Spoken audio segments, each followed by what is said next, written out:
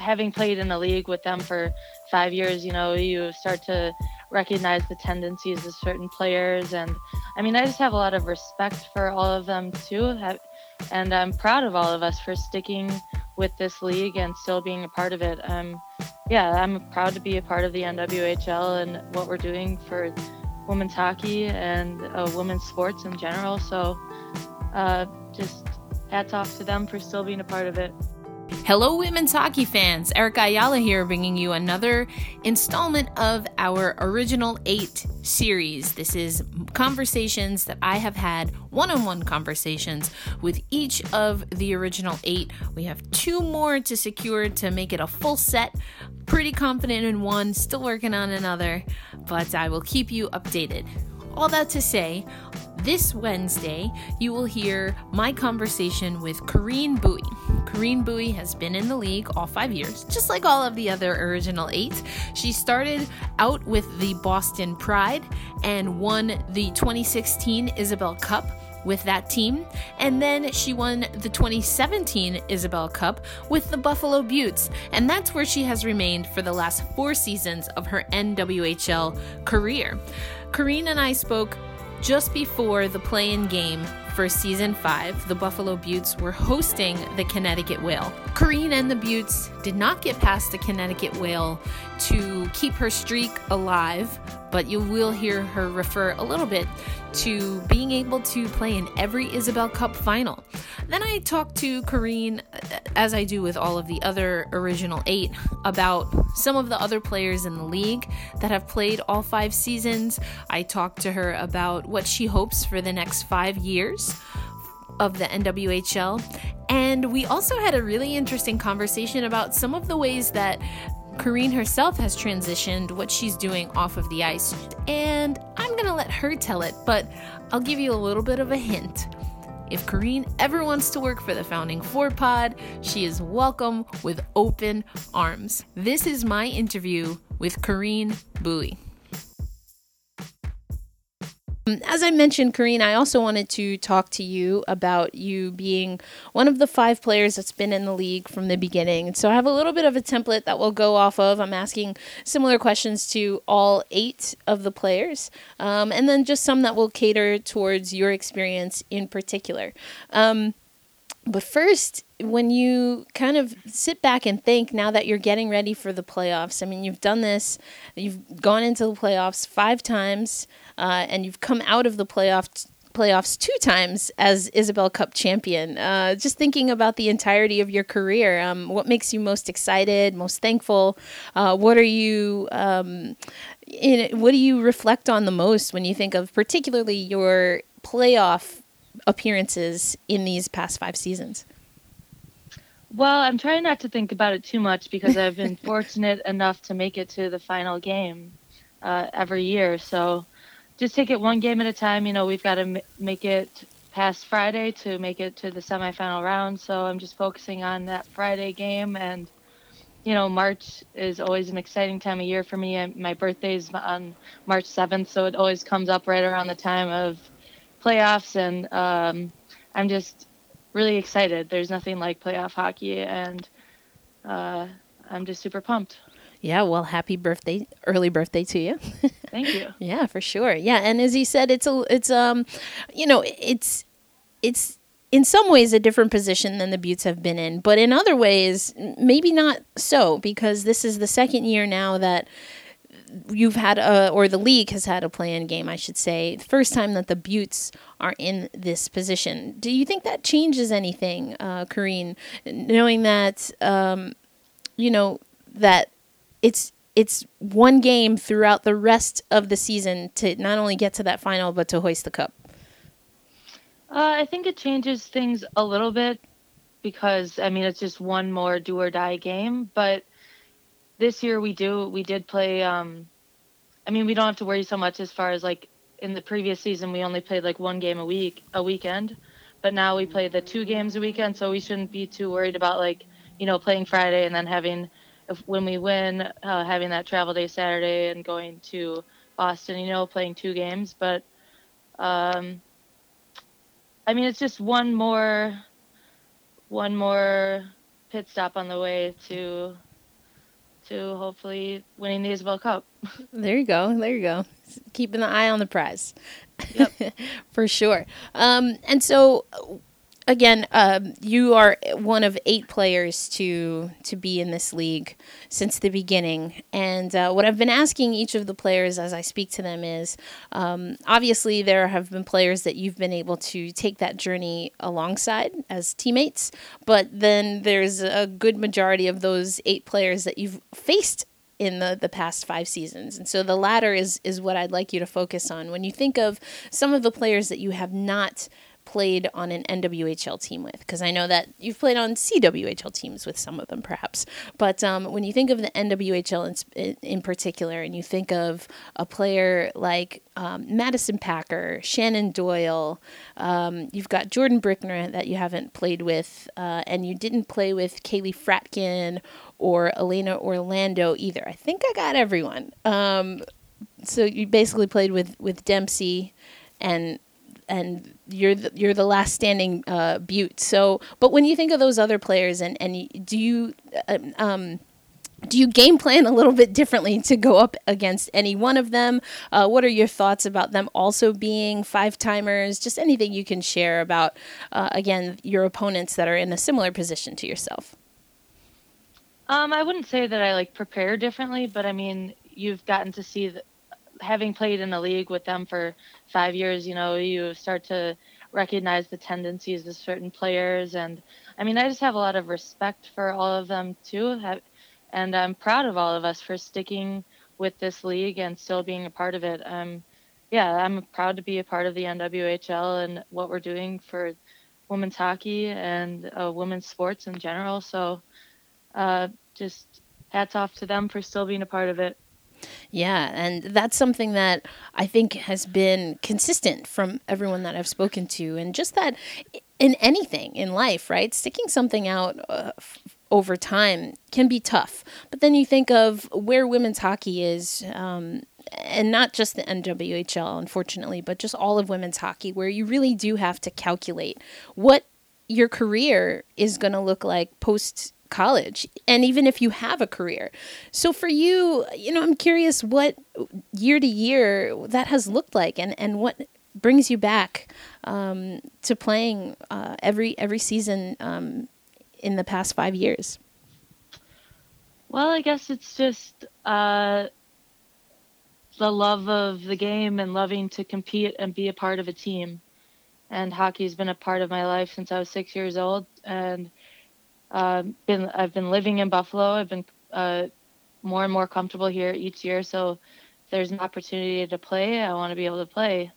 I guess I kind of have put my career on hold a little bit, but I'm not regretting that. I am I've been I was working at a coffee shop for 3 years, or the 4 years, and then I actually just this past year I started studying audio engineering, and it was like a flexible program that allowed me to still be playing hockey and everything. And I've taken that program, and I am not working at the coffee shop anymore.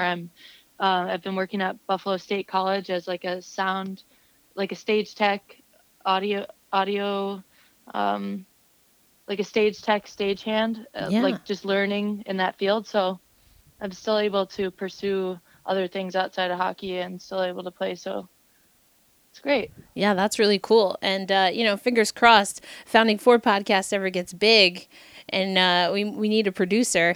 Now I know who to call.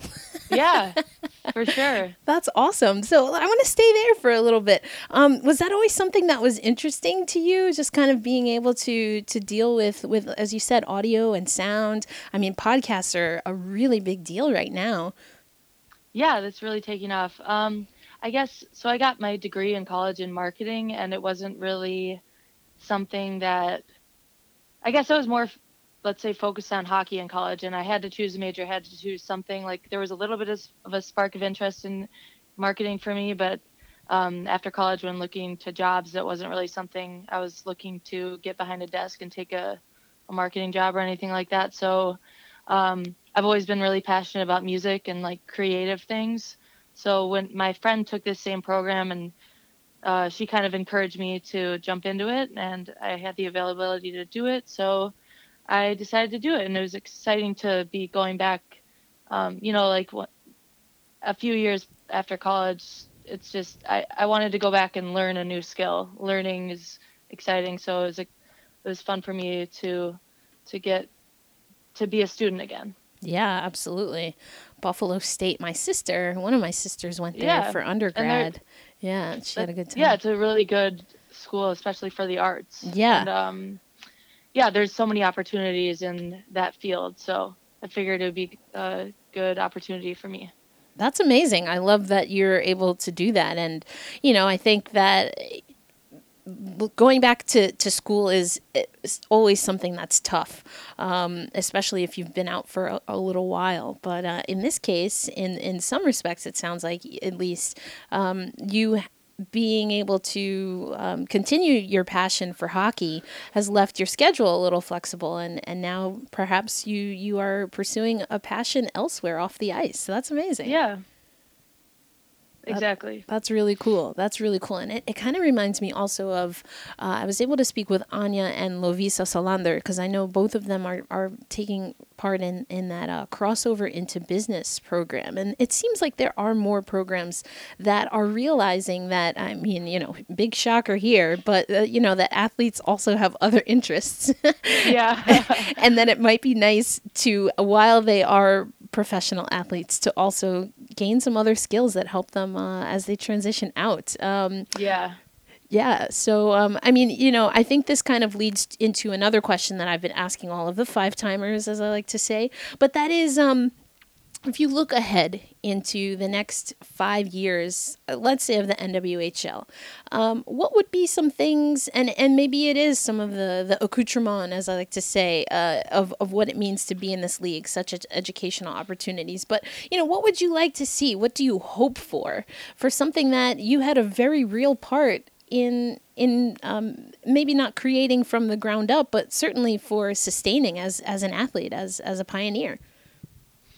I guess I'd just like to see like steady growth and continuing to build our fan bases, and hopefully if we can expand into other markets and get some more teams and just growth, more marketing, more people to know about us,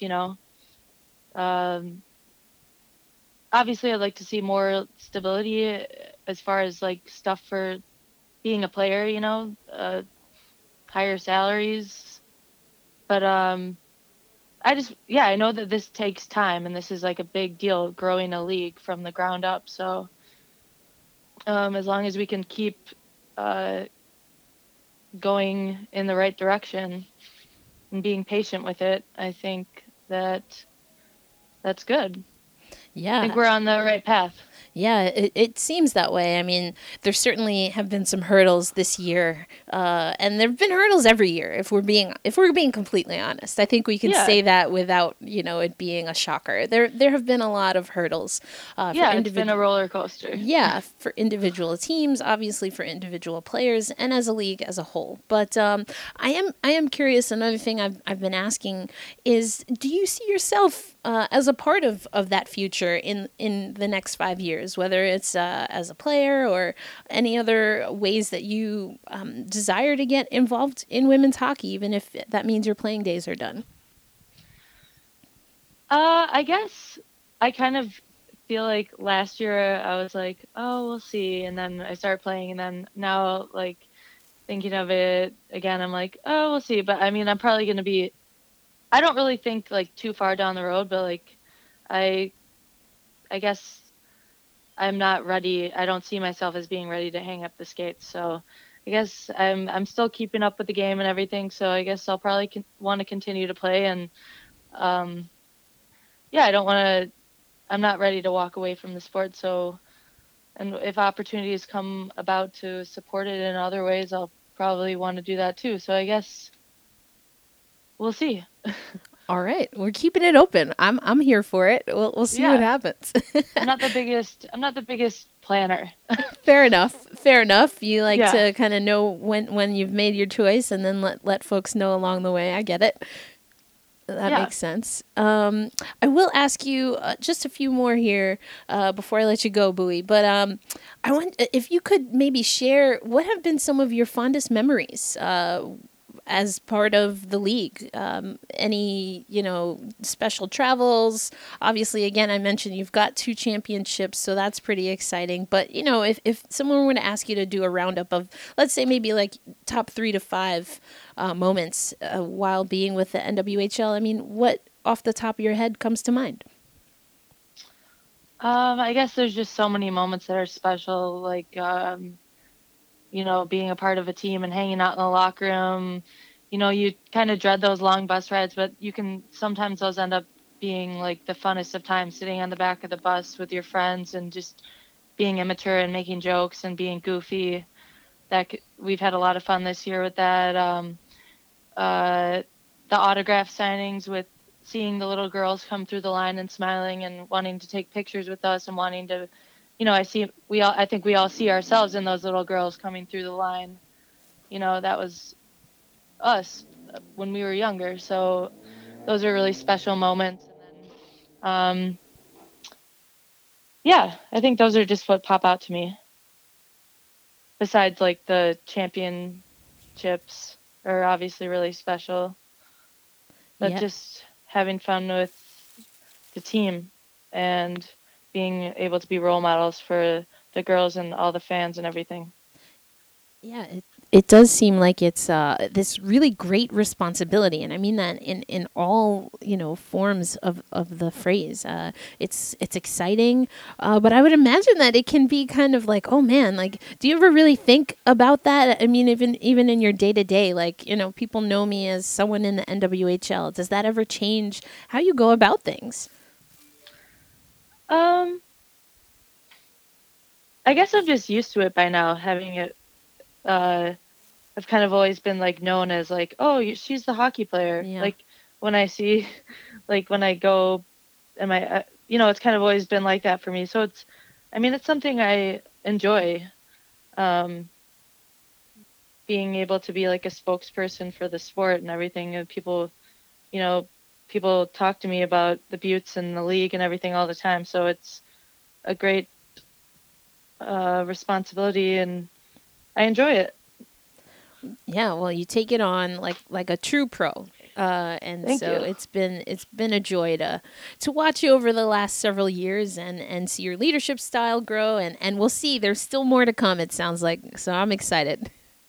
Thank you. Yeah, well, Thanks for helping out and doing so much for the league and everything. Oh, I appreciate that. I truly do. But it's a joy of mine, and anything that's able to help highlight all of the players is truly a joy of mine. But thanks for joining this special episode of the Founding Four Pod. And like I said, I'm gonna have to hit you up, get you some producer credits or something. That would be awesome. All right. Well, hopefully I'll see you before the end of the season. But best of luck this weekend. Thank you so much. As always, thank you for listening to the Founding Four podcast. We know there's lots going on, lots to be vigilant about when it comes to our health and safety, in particular as coronavirus is making its way around the world and impacting us here in North America.